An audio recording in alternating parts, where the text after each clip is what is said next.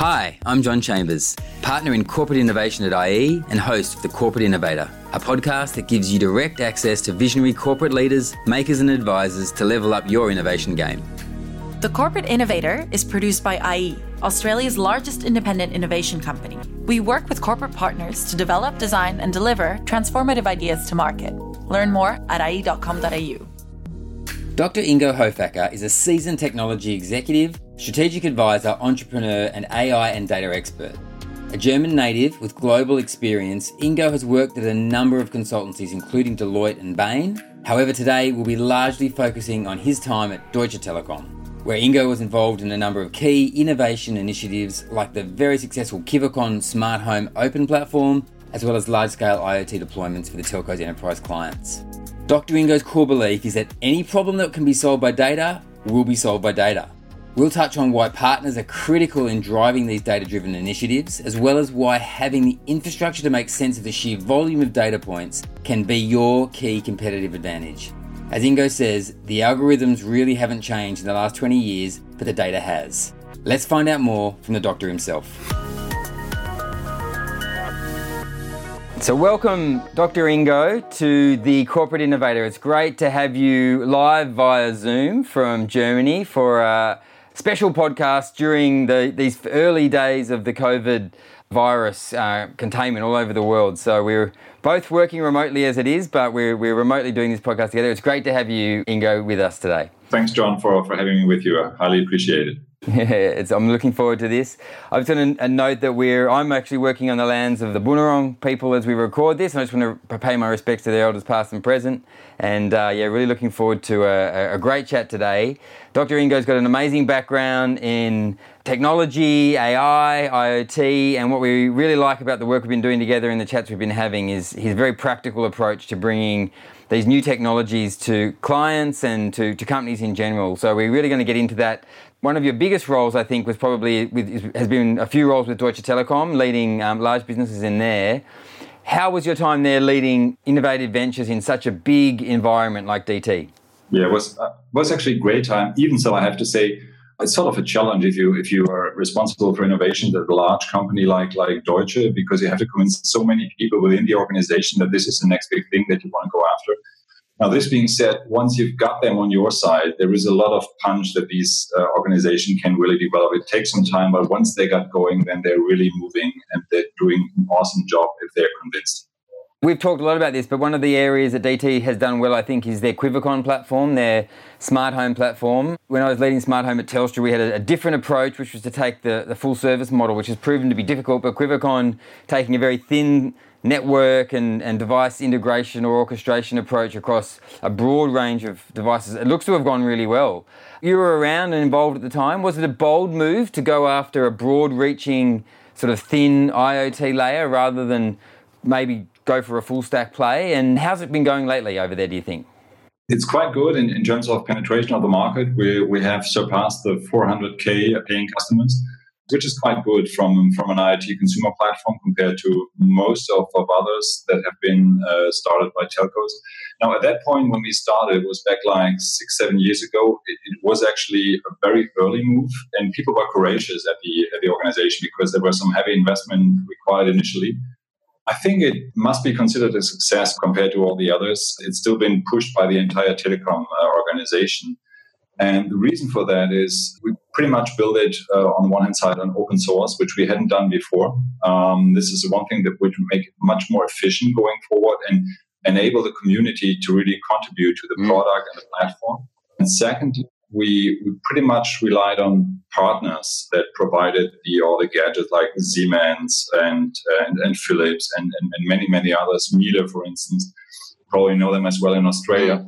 And we basically had this open ecosystem, and it was easy for them to integrate their products, their gadgets into the platform and have it just nicely wrapped into one app that was running on the website, that was running on smartphones. And this has definitely helped to drive the penetration. It was more like, this is something on the one hand side, it's technologically advanced, which you would expect from a telco operator, but it was, I think, the first big example where you put your customer at the heart of your product development going forward. And this is what ultimately led to the success, the ongoing success of Qivicon platform. Do you think other countries could follow suit with what they've achieved in Germany? Was it unique to the settings of Germany and ultimately their ability to expand to Europe? Or do you think other telcos or large service companies in other could follow the same model? They already do. I mean, within Europe, we have hooked onto a couple of other players, not only in the telco industry, but for instance, KPN, which is the incumbent in the telco business in the Netherlands. They are making use of our platform, which is white label enabled, so you can still sell it as your own as a telco. And it makes a lot of sense because it's platform business and scale matters in platform, as everyone knows. And this is why it makes a lot of sense to tap onto this platform that has already reached a significant scale. And therefore, the answer is yes, be it telco, be it a utilities company, it makes a lot of sense to jump onto that train. Could Qivicon come to, say, Australia and be rolled out here with the right partner, or would it need to be rebuilt in a different context by a local player like a Telstra, do you think? Well, without knowing all the details, but my gut feeling and a bit of experience in telco and also at Telstra would tell me it would probably be worthwhile considering that the effort, because it's built on open global standard, the effort shouldn't be that big. You would probably need to have to integrate a couple of Australian providers of gadget onto the platform, but this is as they basically support pretty much the same standards, it shouldn't be much of an issue. Let's talk a little bit more about your background in AI. You've got a PhD in AI, and you're also quoted as saying anything that can be solved by data will be solved by data. I'd love you to expand on that. What does it mean, and what should the average corporate be doing differently in this world of AI and data-driven solutions? Yeah, so just to say that up front regarding the PhD in AI, that was 20 years ago when there was there was another spring of artificial intelligence. You know, there are always these ups and downs of artificial intelligence.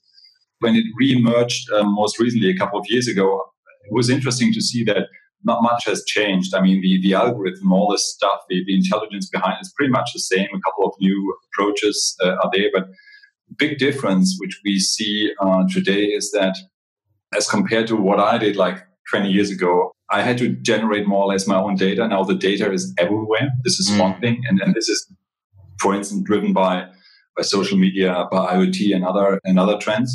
And then there is this huge compute power, cloud-based in general. It wasn't there at that point in time. So this enables much more powerful networks, artificial neural networks and the like. So this is the difference. But other than that, in terms of algorithms, pretty much the same. Now, this being said, and as you're referring to what I said, every problem that can be solved via data will be solved via data quite soon.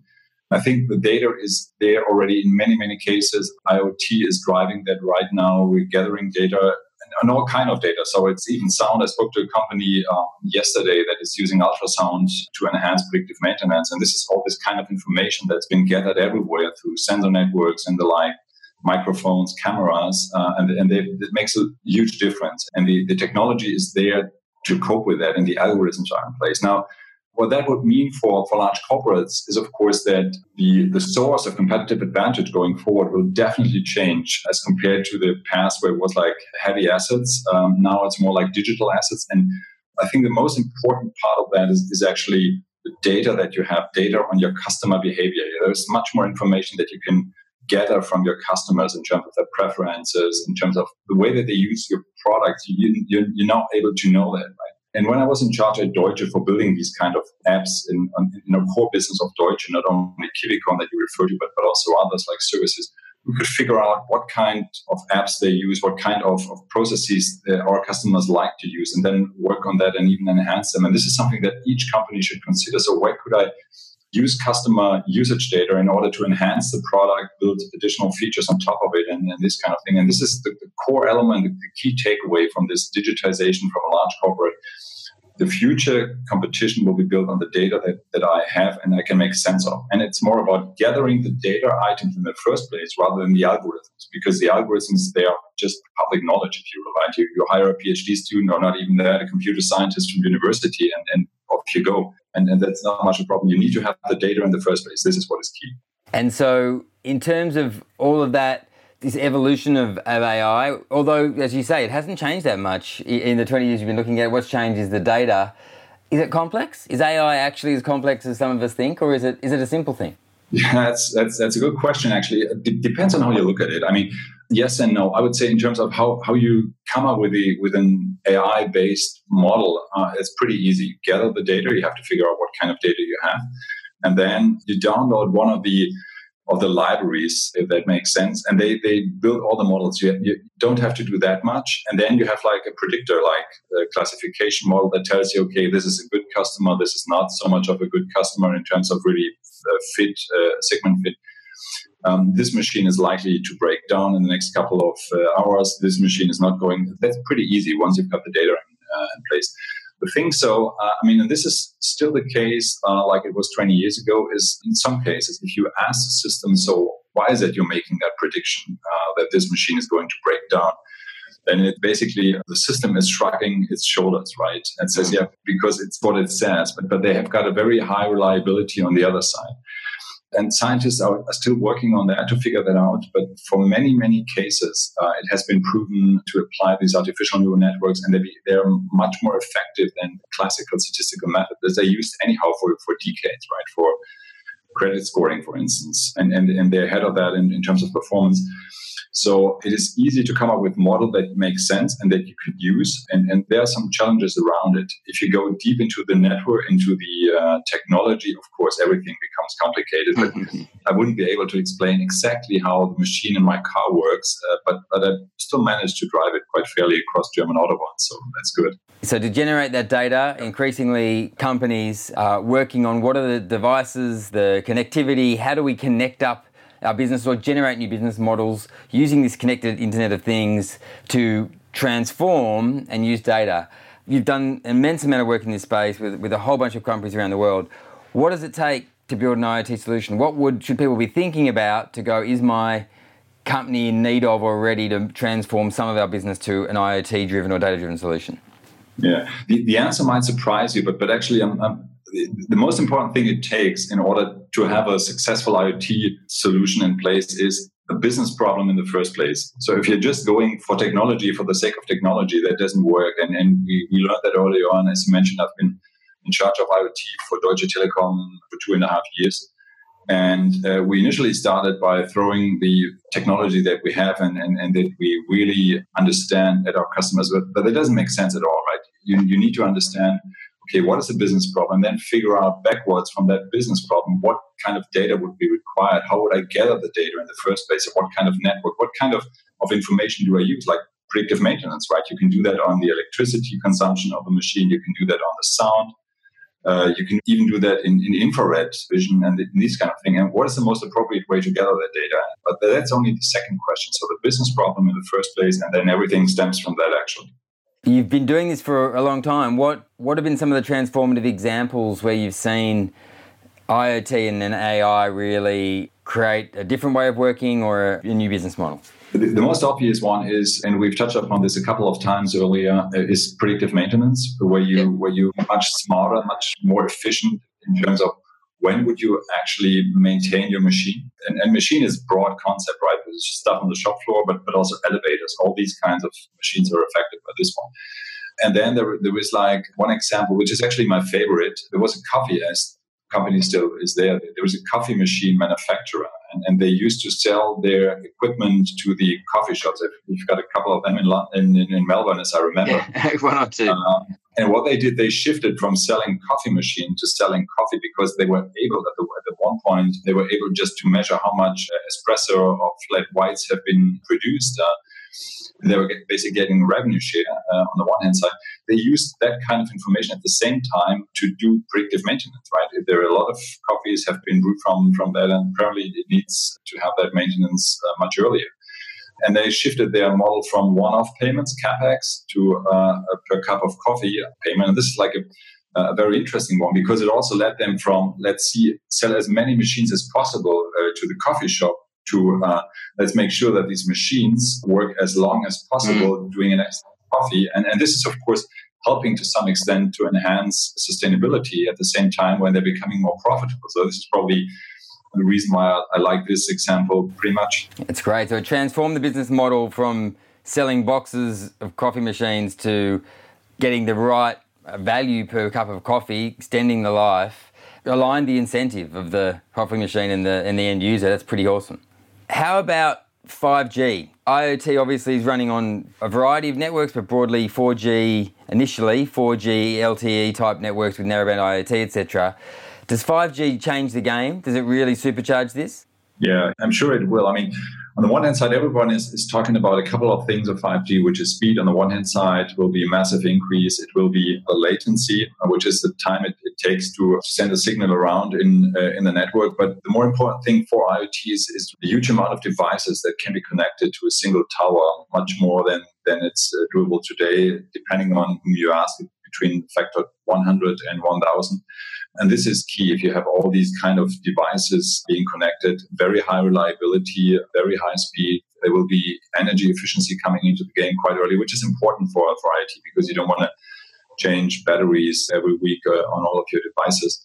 And therefore, I think it will make a difference. In particular, the so-called campus networks, where you can do industrial IoT in an area where like could be a logistic hub, could be a shop floor, where all the devices are being connected at high speed in truly real time. As I said, very low latency.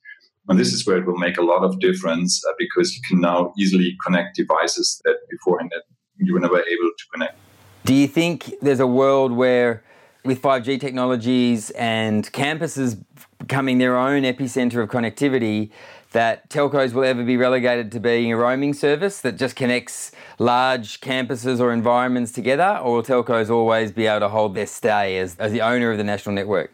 That's an interesting thing, and I think it will be depending on the region. I think unlike in Australia, in Germany, for instance, there might be a model that will be adopted in other parts of the world as well. In Germany, the regulator has decided to keep part of the spectrum away and give it away to industrial companies like Siemens, Bosch. You probably have heard of them. Yeah. And they basically having their own spectrum, and they can run their own dedicated private 5G networks. As you can imagine, not all telcos like that idea for obvious reasons. But good news here is for telco as well. Those companies, Siemens or others, the large ones, or the auto manufacturers, they require someone to manage the network. And this is at the core of what telcos do. And then they come back into the game. And it's normally like three entities. It's the company itself that is having that license, the network equipment manufacturer, and then it's a telco. So it will be like a different share of revenues and profit, but telcos still will be involved in that as well. And I imagine that will drive a different level of innovation where they've got access to, I guess, the raw assets of telecommunications. They'll be incented to drive innovation in a way that a telco itself may not. That's true. I mean, ideally, and this is one thing which I've learned throughout the last years at Deutsche and running innovation. Innovation is more successful if you involve the parties that actually are required. So if telcos sit together with the companies and network equipment manufacturers, not like one stipulating a great idea on all the rest of the ecosystem, but doing that jointly is definitely a huge advantage, which massively increases your odds of success. I wanted to ask you a question about financial services, if I may. I know you've done some work in that space. What do you think about the future of financial services innovation in the next 5 years, and particularly in the 5G and AI space? Any particular developments there you think that are going to be breakthroughs? Yeah, I'm definitely. I think given the ongoing stress under which the banking system and the financial services in more general are, with low to no interest rate, if you will, so the business model is basically crumbling. What we see in Europe more than in Australia, to my surprise, is basically that there is a fast proliferation of innovative services that are tackling the plain vanilla stuff, which like a payment and transfer of money. And there are a couple of quite successful examples. I understand that Revolut is available in Australia as well. They're quite successful in Europe. They've got signed up now like 5 million customers in Europe, and others are following quite fast. And on top of that, there is a tendency to have these fintechs that basically plug into their systems quite nicely. So when I returned to Germany beginning of this year, I came across a company called Scalable.com, and what they're basically doing, they're making the more advanced financial services available to everyone. They have it democratizing financial services, and it's more like the more modern investment stuff. And I most recently came across another company called Moonfair. And what they're doing, they're opening up private equity investment, which used to be open to institutional investors in the past, to like the more normal investor, if you will, not as affluent as pension funds.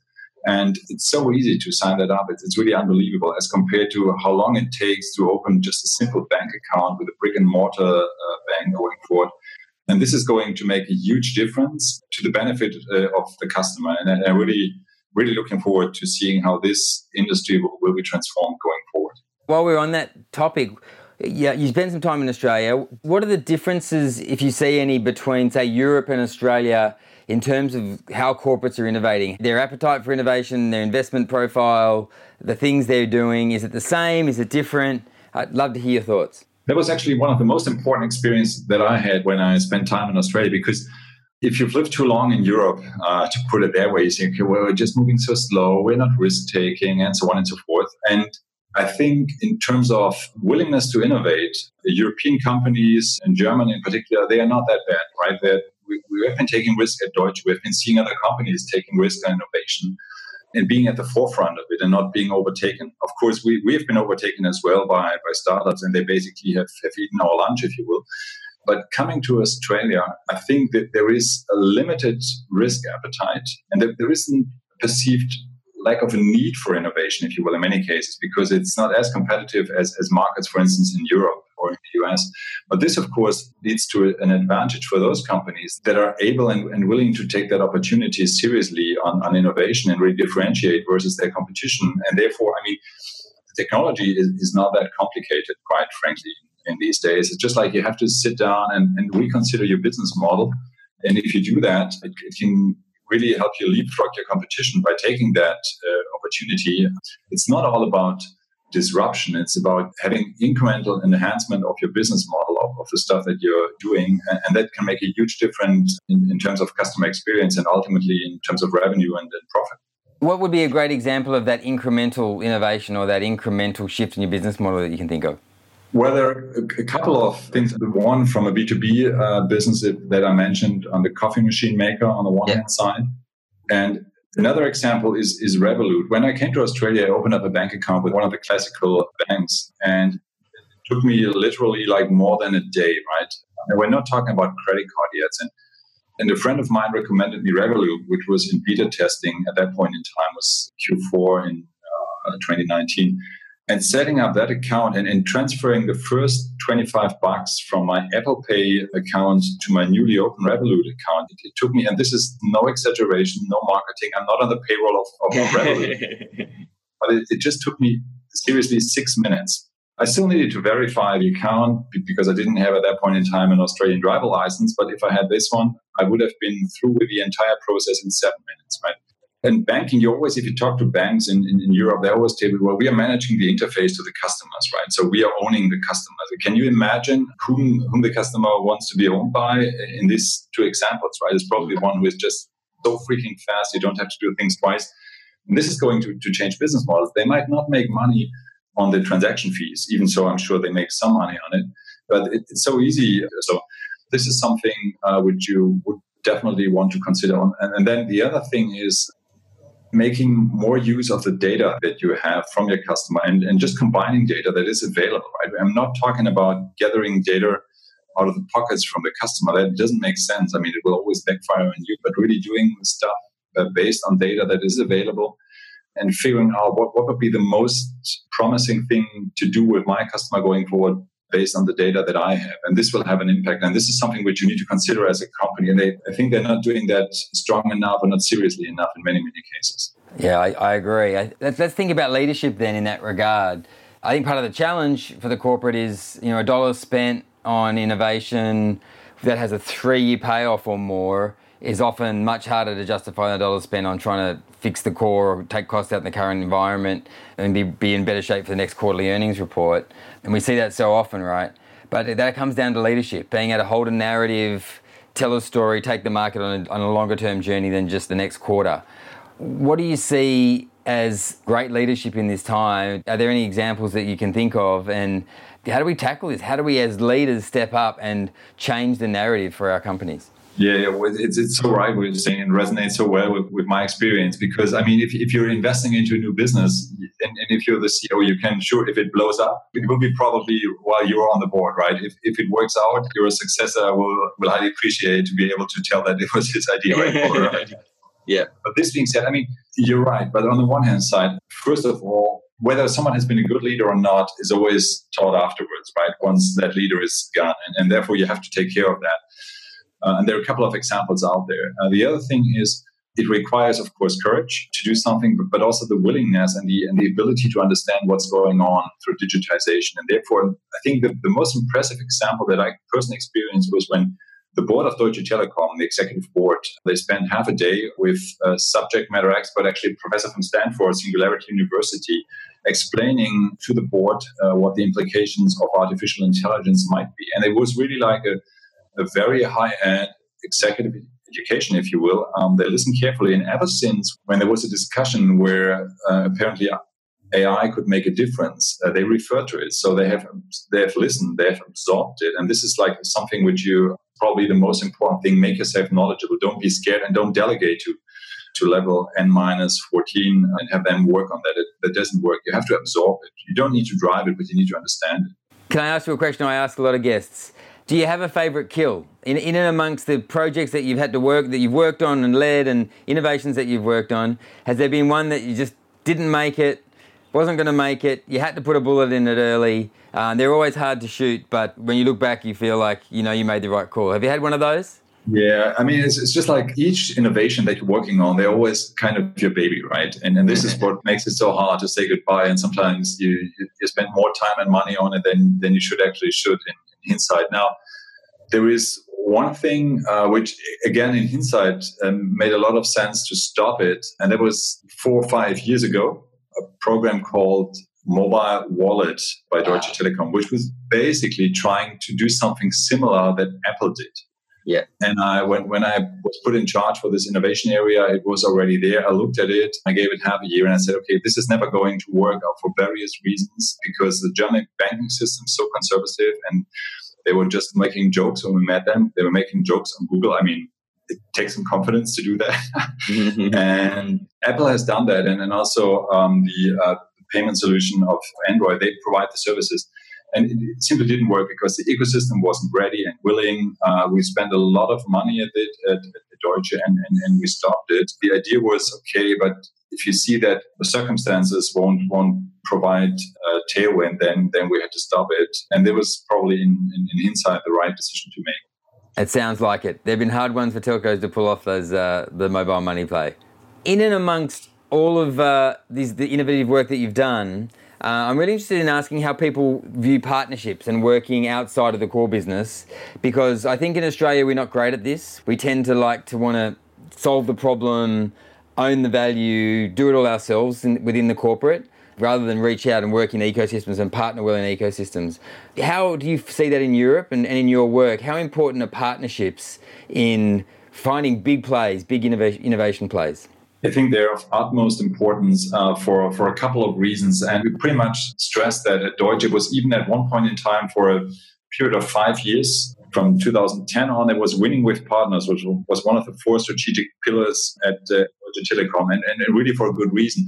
I have to admit, I was initially skeptical when this was laid out by the board, but the one reason definitely that convinced me, when you do that, when you start winning with partners, and we spoke to companies like Evernote, you probably know them, great company, and a couple of others, and we spent quite some time initially in Silicon Valley, but thereafter also in Tel Aviv in Israel, where all these startups are. And first of all, it gives you an impression on how they work, right? How they take their jobs serious, not necessarily take themselves too serious. It's really just fun being around, right? And then you could see at one point in time when our then CEO, René Obermann, came back from a visit in Silicon Valley, he was wearing a hoodie, right? At that point in time, no one in Germany would even consider wearing a hoodie, right? But it's just like, I think it illustrates how this changed the culture of Deutsche. So that was the one reason. And then if you look at it, all the stuff that we did at Deutsche thereafter, at least a lot of the stuff that we did at Deutsche, we talked about Qivicon earlier. And this was only able to be successful in the market because we tapped into the resources, into the assets of partners. And it's simply not doable having this integrated ecosystem work and not being able to work with partners. I have to say so, and this is the hard part of it. I mean, Deutsche is now, for years now, it's really excellent, and that we're highly appreciated by our partners. But it's hard initially because there is this not in my backyard syndrome in all the companies. It hasn't invented here at company XY that can't be good, which is, let me put it that way, it's bullshit. Because we learned that in many, many cases, great ideas actually proliferate from the startups into the company. And also we started working in this agile manner at Deutsche back in 2013. And that was inspired not because everyone was at the corporate board was talking about working agile. We basically stole it with pride from the smaller startups that we work with, because they've all been doing that for quite a while. Yeah. And therefore, it's on the one hand side, yes, it enables partnership is so important because it enables the cultural and digital transformation of your company, but it also helps build greater products and services. Ingo, that's been fantastic. I think we've covered some great ground. The future of IoT and AO and 5G with corporates, how they should face into it, and then really, some of the really key things about how to innovate at scale. So I thank you so much for your time. We will keep talking, so I'm looking forward to our next conversation. But for my listeners, thank you so much. Auf Wiedersehen, and we hope to speak again soon. It was my pleasure, John. That's it for this episode of The Corporate Innovator. As always, thanks for listening, and if you're loving the episodes, be sure to tell your friends or leave us a review wherever you listen to your podcast. If you've got any thoughts, questions or guest ideas for the show, you can email me at hi@ie.com.au. See you next time.